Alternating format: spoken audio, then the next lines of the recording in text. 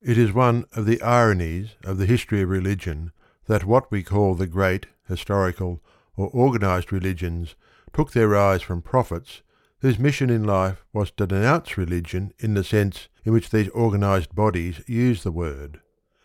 The very corrupt and hypocritical Buddhism of Japan, and its less offensive but equally elaborate counterpart in China and other Asiatic countries, takes the name of a moralist, Buddha, who was, according to all the leading authorities, an atheist, and urgently warned folk to keep clear of priests, temples, and idle speculations about a future life. The vast army of Buddhist priests and monks, the most sordid priesthood in the modern world, now make a gorgeous living chiefly by inspiring simple folk for the next world. I do not include Confucianism because it never was a religion, and it has, therefore, consistently preserved the atheism and high moral code of its founder. Taoism, the second religion of China, pretends to have been founded by Lao Tzu, a contemporary of Confucius, who, though inclined to mysticism, equally warned his followers against organised religion with its ceremonies and devil-dodging. What is broadly called Zoroastrianism in Persia takes the name of another prophet, Zoroaster or Zarathustra, who set out to purify religion by stripping it of all that the modern Zoroastrians call religion. Even Muhammad was a rebel against all organised and priestly religion. Yet Islam, while rejecting the title of priests and remaining comparatively simple in its services, really has a powerful and tyrannical body of priests. But the most notable instance of this, shall we say, ingenuous development in the religious world is Christianity.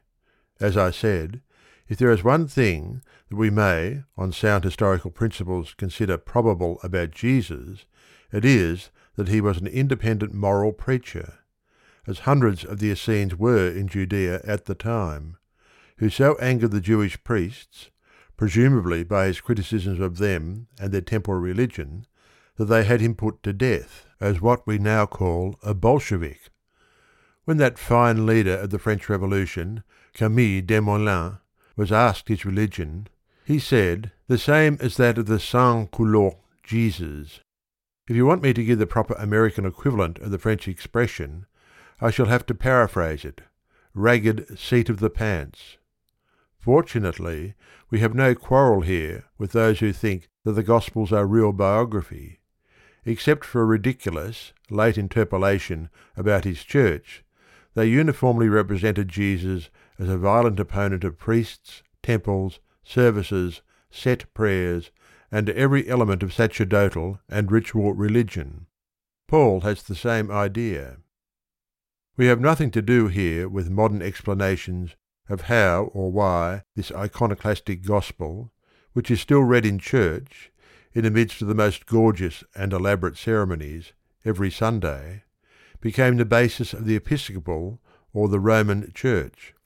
One of the funniest explanations, which you often hear today, is that Jesus took his fishermen lieutenants up one of those high mountains of which he was so fond, and explained to them that he spoke in parables to the multitude so that they would not understand.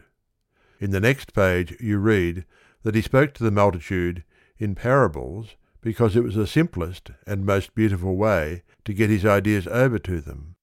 But he would tell them something. What he said to the people about an approaching end of the world was, well, anything you like to call it.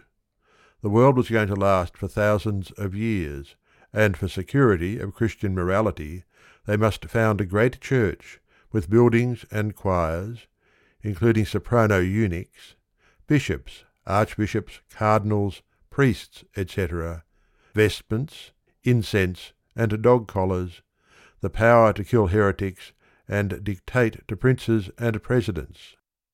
Tens of millions of Christians believe that.